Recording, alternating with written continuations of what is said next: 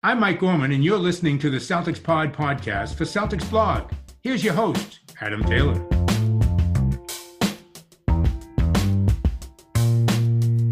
Yo, what's going on, everybody? Happy Tuesday. Yeah, it's Tuesday.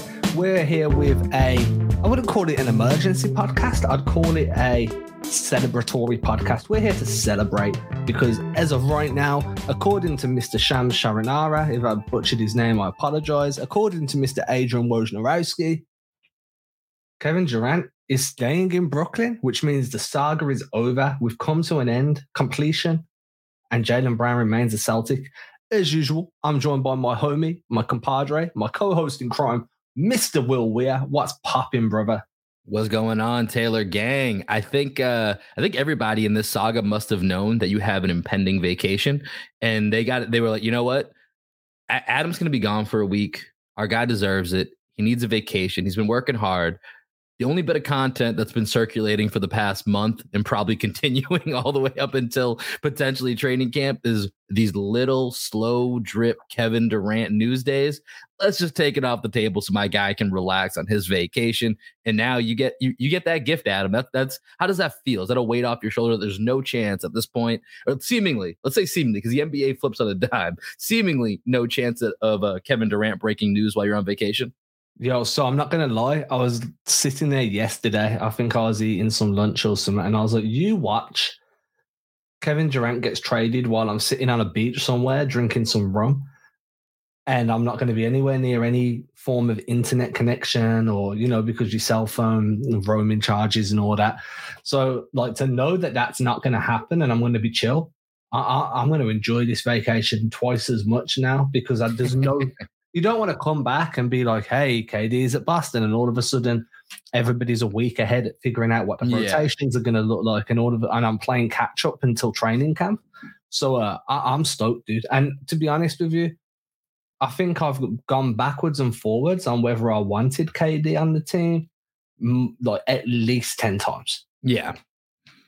I'm with you. I think that's this is the part. This is the way I look at it. It's relieving because now it's all we have to do is focus on the team at hand, what the rotations are, and that's fun in itself. And it felt a little difficult to do that with this type of news looming over the possibility of changing everything. Even if kind of my stance was you're basically swapping out JB for KD, and of course there would have been other salary in that, probably Derek White, whatever, But it's relieving to just know that we have this team. And one of the things that I had always talked about is I think whichever way this trade went down, if it ever happened to go down or not go down, whichever side you're on, it's defensible either way, in my opinion. And so now just having this off the table, removing it as a possibility, we know where we stand. And now, Adam, I do think it's a little bit fun and maybe something we'll talk, at a very high level here. Now we can actually really look at not just the Celtics and what they've done this offseason and what this team is going to look like, depth chart, rotation-wise, how's it all going to fit? But you can also start to actually handicap a little bit of what the East is going to look like because the Nets were such a big question mark. And I think one of the things that gets overlooked is, at least on paper, and we've seen plenty of paper teams, the Nets being the biggest example, that just tend to not work out. So it might not mean anything at all. But on paper, the Nets are still a pretty damn good team. They got to get some kumbaya in the vibes, and this is the first step towards getting that corrected.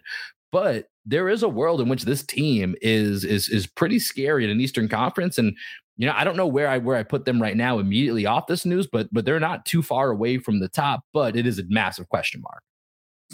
I like the fact that we can look forwards instead of staying in the moment. I like what you say. We can look at the rotations. We can figure out who's going to get minutes where, how Brogdon's going to fit. We can go back to arguing whether there's going to be a minutes restriction. We can go back to arguing whether there's going to be Danilo Gallinari playing at the 5 a little bit, and we can actually talk more Celtics basketball rather than a hypothetical trade. Now, what I would say is I am very hopeful that the Celtics managed to talk Jaylen Brown around. He's had his name thrown out in trade rumors for weeks on end at this point, almost at a daily basis. The fact that there's a report out there that Boston genuinely reached out to Brooklyn with Jaylen Brown in an offer.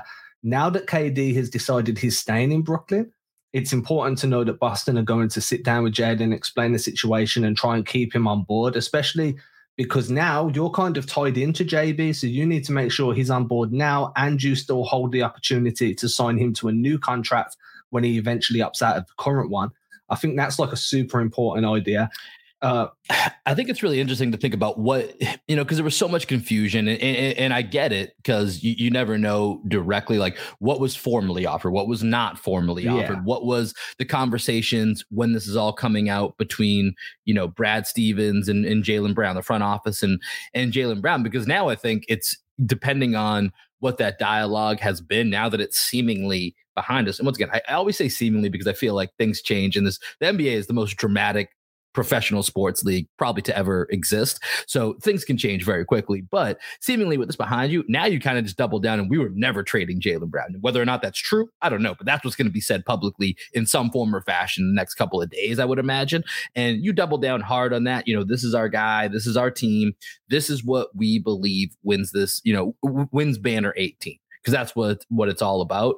And so it'll be really interesting to see how that plays out, because I think this is when it comes down to, and this was always the tricky part of this drama, this saga extending itself, is how does this actually make Jaylen Brown feel?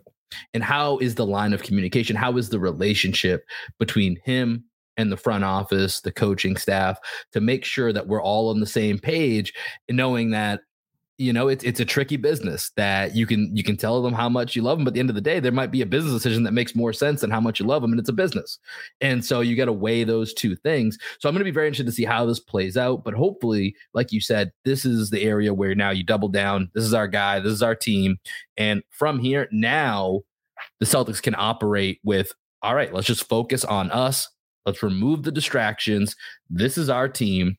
What do we have? And then what do we need on the fringes to make sure that the shortcomings that we felt in the NBA Finals a few months ago don't occur next year, and that we're set up in the best position so that when we get our opportunities again against a loaded NBA, the NBA is so talented. I think we always forget how difficult it is to get to the spot where the Celtics even got to, that when we get there, we're ready to face those challenges. And so in a sense, that's a whole new light on what this team can start to look forward and start to manage. So you talk about a loaded NBA. Brooklyn are going into the new season with Kyrie Irving going to be there. Kevin Durant's going to be there. Ben Simmons is going to be there. They're not going to be a pushover. Ben Simmons is a huge upgrade on their perimeter defense. When you look around the league, the Eastern Conference, Atlanta got better. Philadelphia got better. Milwaukee. Miami is still there. Like, Boston doesn't have a clear path back to the finals, but I'd much rather do it with Jaylen Brown than do it with Kevin Durant, with the concern that, if you don't make it to the finals this year, maybe Kevin Durant's not going to want to be here, or maybe he's going to be pushing for Udoka and Stevens to get fired. Him agreeing to remain in Brooklyn, to me, is a silver lining on what's been an exceptionally good offseason for Boston so far.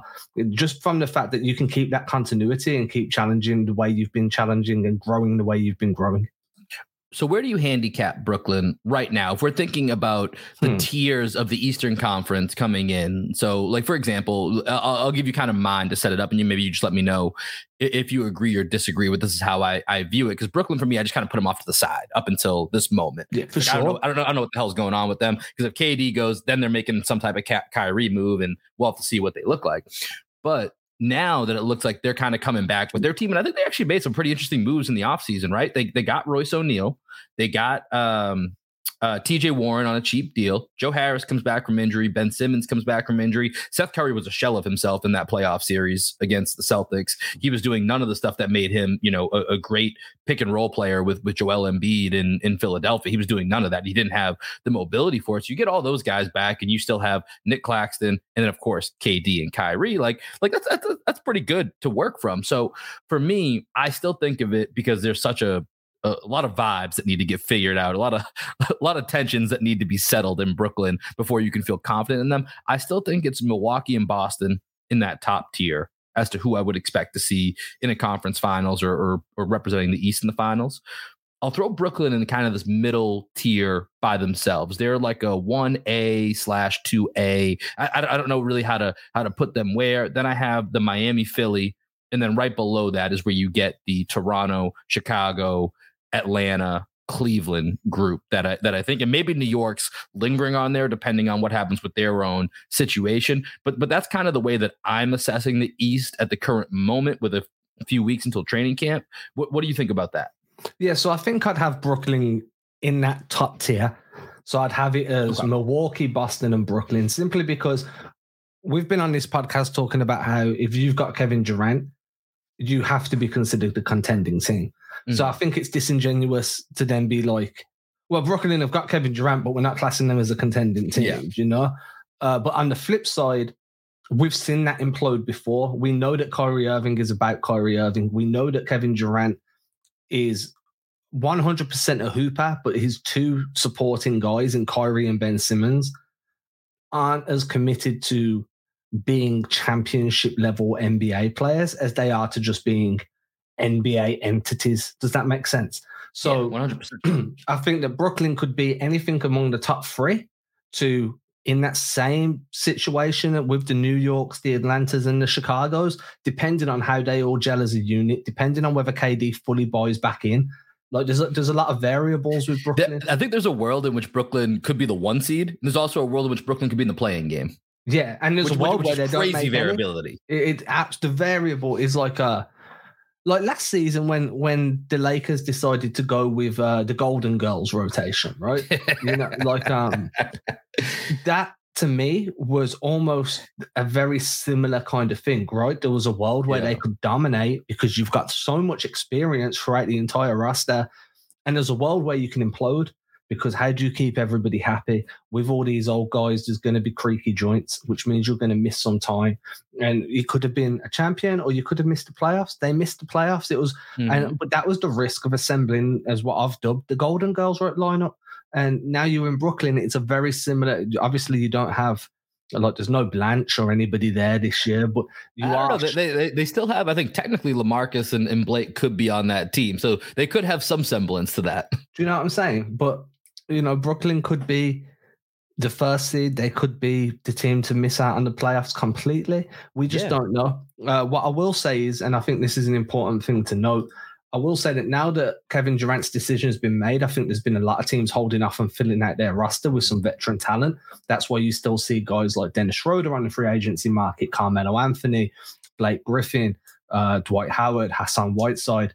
I think that now that Durant has basically been told the world that, hey, I'm staying in Brooklyn, we start to see a little bit of movement, maybe a trade or two, but we definitely see some of these older vets start to get picked up because every team was just waiting for that snowball effect from the Durant trade. And if that's not happening, they have to go back to what they was originally planning before Durant shook the entire NBA with that trade request. Do you see any of that playing into the remainder of the Celtics offseason? They just signed Denzel Valentine to a training camp deal. So I actually don't even know if they have another space to technically make a move. But that, you know, as you were talking, that kind of made me wonder, you know, while there was this quote unquote, you know, formal and non-formal offer of JB, Derek White, and a pick, you know, we had talked about in this show, like, what if at the end of the day they were like, hey, all right, we like that deal, but if we're really going to get it done, we need Grant Williams, or we need, you know, Peyton Pritchard, or we need, I don't know, one more role guy that would really affect the Celtics' depth. You know, maybe not a deal breaker, but would affect the depth. Do you think at this point, if the Celtics are looking at it like, okay, now we don't got to worry about putting, putting any additional of our needed depth into this trade to make it work, that now they can look at really, and this is we talked about, now we're looking at the Celtics and what else they still need. And I think despite, you know, one of the pieces that you wrote that was really well done about Luke Kornet coming into the season as that third big, that maybe that's an area with like Dwight Howard, who we've talked about as well. Maybe that's an area they're more willing to explore now, knowing that, hey, we're not moving Grant or we're not moving, you know, somebody else that's currently on the roster. Yeah, so I've kind of accepted the fact that, like, going off that Jay King report at the start of the month, right, where the Celtics are looking at giving a bunch of young, hungry guys that have fallen outside of the league an opportunity. If you look at who they've got on that Exhibit 10 deals, Noah Vonleh, if I remember correctly, was a lottery pick. Denzel Valentine was a lottery pick. If I remember correctly, Justin Jackson was just outside of being a lottery pick. You've got Kabengele that was around that region in the draft process. You've got the Brazilian Kevin Durant. Yeah, you've got Bruno Caboclo. So Brad Stevens has brought guys in that other teams have seen upside in before, and they've never been in the right situation, or you know what it's like for young guys. Some of them just don't apply themselves. You've made the NBA, you achieved that goal. What's next? And that what next can take years for some people to figure out, and by then it's too late for a lot of guys. So yeah. I have kind of bought into the idea that Brad Stevens going to give these youngsters, or like these young vets, like in air quotes. It's a good way to put it, young vets. I like that. Every opportunity to earn themselves a rotation spot, right? Now, if you've got Kabengele, he's on a 2-way deal. Now, if Vonleh doesn't impress, and you're not really convinced Vonleh is that guy, and you're like, Kabengele could do well, but like we're not sold that if we convert him and we're forced to play him due to injury, can he be that dude? Well, now you don't have to worry about making deals work for Durant or whoever. So you can go and bring in a Dwight Howard or a Hassan Whiteside. That option is still available to you. Same on the wing. You know, I think Carmelo Anthony, after what he showed in LA the last 2 years and what he showed in Portland off the bench, and I know I'm a bit biased because I grew up with Melo being one of my favorite offensive players, but I still think there's enough in the tank for him to be a really helpful guy off the bench to a contending team, not just because of the fact that he wants to win a chip anyway. He's one of the only ones from his draft class and his group of friends that have never won. Plus the fact that he's a true vet, can come in and help, might even be able to show Tatum some stuff out that low post fadeaway. And so if Justin Jackson isn't doing it for you, and Valentine or Caboclo, you're kind of like, yeah, these guys are good, but again, if we're forced to play them, we're not sure where we're going to be at. Let's just go get Carmelo Anthony on a vet min. Mm-hmm. Do you know what I mean? But I do agree that you give these young vets opportunity first, because if you find something there and you can like uncover some upside and you feel like you can nurture that into being a legitimate player down the road, then you do that before you take the vet. But if nothing's popping, like I don't think Brad Stevens would have any hard feelings about telling all of them, like, now you're not up to the standard we need. Hello, Carmelo. Hello. For sure. And that's the championship mindset when you get to a certain point in the season where it's, we want to plan a little bit for the future, but also we have the goods right now. So we're going for it. And that's where you sacrifice, whatever that might be. But so it sounds like from what you're saying right now on August 23rd, as you and I are talking, you would go into training camp with the roster basically as is. Let's see what we have with this back end group, because we know what the main, basic 10-man rotation is of who's getting playing time right off the bat when the season starts. And I'm sure we'll break that down in future podcasts of what that looks like, 6-man, 7th man, all that type of stuff. But we basically know who that group of 10 to even 11 is. And so it's really kind of those last two spots that you're trying to figure out who's going to give you the depth in case of injury, rest that you need. And so right now you would move forward with the group that you have, see what you have out of these young vets, as you called them, and then assess from there as you move into the season. Is that right? Yeah. I mean, or you just assess throughout training camp. Like all of these guys, apart from Kabengele, are on Exhibit 10 deals. Their deals expire at the end of training camp. Yeah. If anyone's, I think Vonleh might be on a year-long deal, but it's fully non-guaranteed. Mm-hmm. If that's the case, it's easy money to move around. There's not a single one of them that you can't move off of to go get something else if you feel like there's something there to be done. So, and that's the biggest part of it all. So my take is you let these guys fight it out at training camp, where they're all going to be giving you their very best because an NBA contract is on the line, and if you don't earn it now, you're back abroad for another season because this is your chance. And if it doesn't work, you're either going down to the G League or you're going over to Europe, or in Caboclo's case, back to Brazil or wherever it may be, right? Mm-hmm. So you're going to get their very best, or you'd assume. And if their best isn't what you need, then you just today, well, thanks for coming to training camp. You're not what we need right now. We've got no commitments to you. I'm going to go and pick up a veteran off the bench, like to come off the bench that I know I can rely on for 10 minutes, 8 minutes, 7 minutes a game, that's been producing consistent output for the last 20 years, 15 years. You go and do that instead. But say Bruno Caboclo goes off in training camp, he's cooking fools. Well, that holds more value, both immediately and long-term, for me to give him that deal rather than give it to a vet that's going to bounce in a year. Do you know what I mean? And then we're going to build some, like, I know loyalty in the NBA is kind of a very flippant thing, and it's very fluid from both the front office and from the player personnel. I mean, this whole KD ordeal is the perfect example of that. Exactly right. But you'd assume you'd build up at least some good cachet with like a Bruno Caboclo or something. And you can see that I think Brad Stevens is trying to right the wrongs of the past with Max Strus and so forth. Mm-hmm. And this is a good opportunity to do so. But again, if no one's popping, I'd much rather him just say to everyone, thanks for turning up. You got some good runs in. Yeah.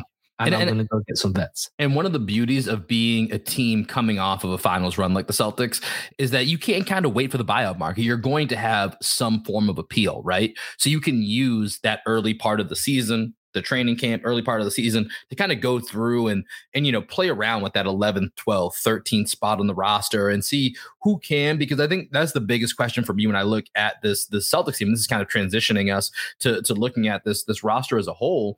Like I said, the top spots, we mostly know what that's going to look like. It's likely going to be the same starting five as last year, because net rating wise, that's the best starting five in the league. I can't imagine them changing them. There's already been a report that Brogdon is going to come off the bench. So then you have Malcolm Brogdon, who, if he's healthy, should be a sixth man of the year candidate, right off the bat. And you haven't even got to Danilo Gallinari. You haven't got to Grant Williams. You haven't got to, Peyton Pritchard. And you're looking at, like, this is already getting about 9-ish deep. Then you got Sam Hauser, who I think is going to get a shot at really trying to be that Max Strus that you talked about. We'll see if he's ready. I think he's going to get some opportunities early in the season. Then you got to worry a little bit about, is Luke Cornett going to be able to hold up? And I think he's fine. I think the moments where this all becomes a more heightened issue or more of a spotlight on it is if Rob Williams needs to miss 2 weeks, if Al Horford needs some extended rest for a couple of weeks, if Brogdon gets hurt, which is a very real possibility. When you look at his career, we know Marcus Smart, the way he plays, he's going to miss 10 to 15 games at a minimum. Just go ahead and pencil that in. And then you want to make sure that the Jays have their win when they come down. So, you're not going to be too shy about, hey, I don't mind them sitting out one extra game every month, 2 months, and if they get an injury, they get a tweak, you want to make sure that, hey, I'd rather them come back a week late than a week early, if that's going to affect our long-term play. So then it's, how does that back end kind of supplement what the Celtics have? And, to be honest, like that's the one question mark with all of these guys is, can they fill in, not for a game, but if they need to be called upon for a 2-3 week stretch, can we get by with these guys? And that's what you'll have to find out early in the season. And I think it's going to be pretty interesting to watch and see how they manage it and see what Ime learns, because we talked so much about him basically going, 8-9 guys from January on. And that's the whole reason they got to where they were at. But it's also one of the biggest reasons they lost when they got to the NBA championship, was the NBA finals, is that they didn't have the steam or the energy. So what does Ime take from that and learn about mixing guys in and kind of straddling that line of playing my guys versus experimenting and finding out what else I have? Well, this is why I'm saying, like, if you're asking the question, I know I went on to a remix then, but if you're asking yourself the question during training camp, like, yeah, you're giving me some good time now, but how effective would you be if I'm forced to play you? Exactly. Like, if you're Kabengele and now Cornet's gone down and you're forced into 10 to 14 minutes a night, because, or maybe you have to fill in for Horford when or Rob goes down and Cornet's playing that second role and he's playing 20 minutes a night. Now Kabengele's going to play 10 minutes or whatever it might be. Yeah. And whatever it might be. And you're not convinced that Kabengele can do that while still giving you enough impact to help you continue winning, then you have to go into that free agency market where there's proven veterans. And it's more important on the wing, because I do think that, the Kabengele could come in and give you some consistent minutes along with Cornet, along with Rob, and then you can always slide Grant Williams up as well. So you have a bit more versatility there, whereas wing scoring was a big issue last season, and also you could slide up Gallo if you needed to the 4 or to the 5. Whereas on the wing, I think like a Carmelo, that's important. But both roster spots, in my opinion, if you're not convinced that these young vets are going to be able to give you legitimate minutes for a prolonged stretch, because you never know what's going to happen. I mean, we're not even a season removed from hardship contracts. People forget that Joe Johnson played a game for the Celtics last season at 40. You know what I'm saying? Justin Jackson was there on a hardship deal. Like that tells you that sometimes you really do need to take into account your 10th, 11th, 12th, 13th, 14th, 15th guy. And if you're not doing it, well, then it's going to come and bite you in the butt when you have to go to an 8-man rotation again. So I agree, but I'd much rather them figure that out in training camp, because a lot of these deals expire after training camp, so they're not going to be able to test a lot of these guys in the regular season because they're just not going to be there. Yeah. Adam, I got to say, I was thinking about this as you were talking. We started this podcast talking about the breaking news of Kevin Durant, and we have done a pretty amazing job of spending the last 10 to 15 minutes talking about the back end of the Celtics. We haven't been able, I know it, and it's just making me think of what that relief is, that it's like, oh my God, we don't have to beat around the bush of this Kevin Durant news, because it was almost like, it felt like every time you and I, and when Greg was here, we would sit down to do a podcast, it was almost like I had Twitter up the entire time refreshing in case that was when the news broke of this might happen, because that just changes the outlook on everything. So it's very refreshing that these are the conversations that we're going to start to have now, is just focusing on what this true Celtics team, or what the Celtics team for the next season is going to look like. And I think that's probably my biggest takeaway from this KD news. Because like I said, my point with this whole scenario was I think you could be pro either way and not be wrong. I was actually thinking about this morning when I was taking my dog for a walk. Shout out to my dog, Taco. Love you, buddy. Like I was thinking about it, and I was like, I could defend either side. If this trade happens or doesn't happen, I can defend it either way. But ultimately, 2 years from now or a year and a half from now, there's going to be one side of this argument that's likely going to be very right or very wrong. But in the moment, it's not going to feel that way. I think in the moment, it was going to be very defensible, but there was going to be one way or another that this was going to swing, that it was either the wrong move or the right move, or, you know what I mean? There was going to be a winner and a loser, even if it didn't feel like it in the moment, because it was a defensible act. Like that was going to happen. And I was starting to kind of go through all those scenarios in my head. And luckily, I can just throw those all in the wastebasket now and kind of move on and get back to just talking about Celtics basketball. The wastebasket. I'd call it the bin.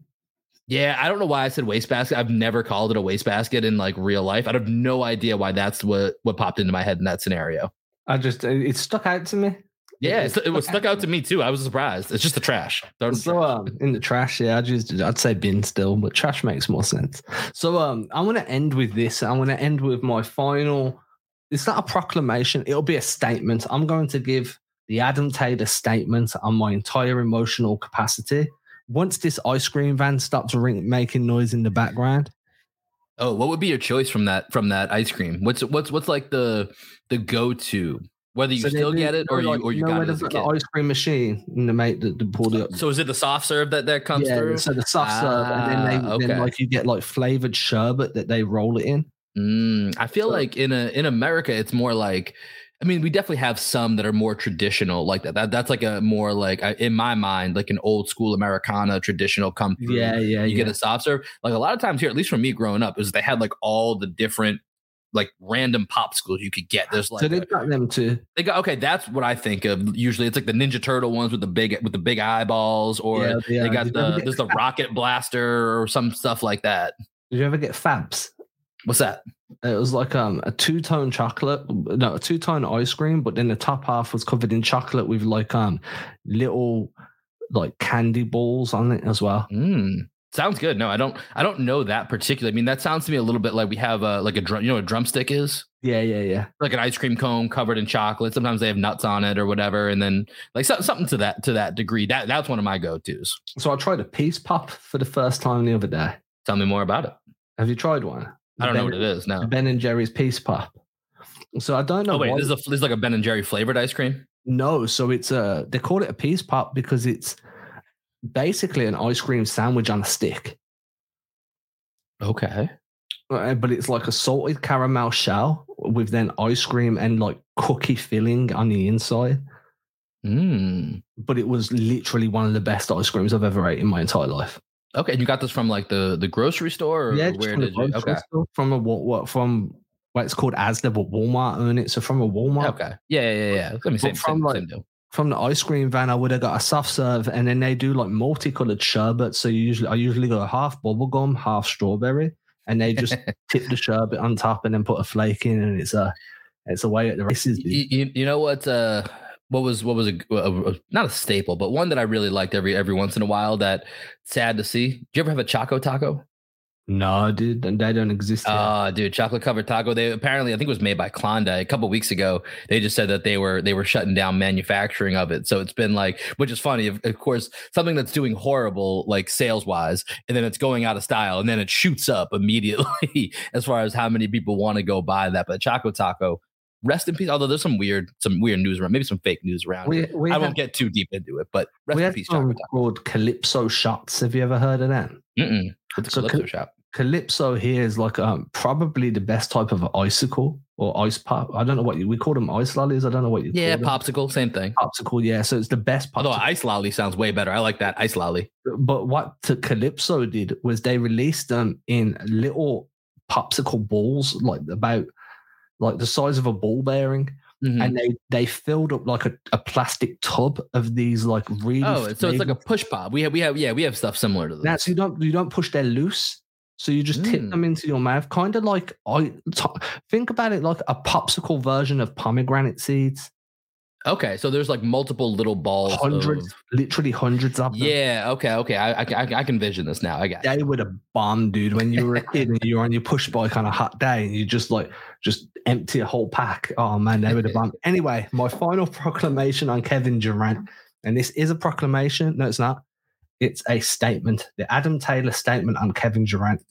The Boston Celtics dodged a bullet by not acquiring Kevin Durant. There was a load of risk in terms of what you were giving up for what you were getting back with the injury history, giving up Jaylen Brown, and then obviously with the way Kevin Durant was in terms of wanting out from Brooklyn at the start of a 4-year deal. There was no guarantee that he was going to stay there. There was also no guarantee that... What was the no guarantee of? There was no guarantee that he was going to stay there. That was pretty much it. So that was my statement. It was quite short, but it was sweet. I did have more to say, and I messed myself up.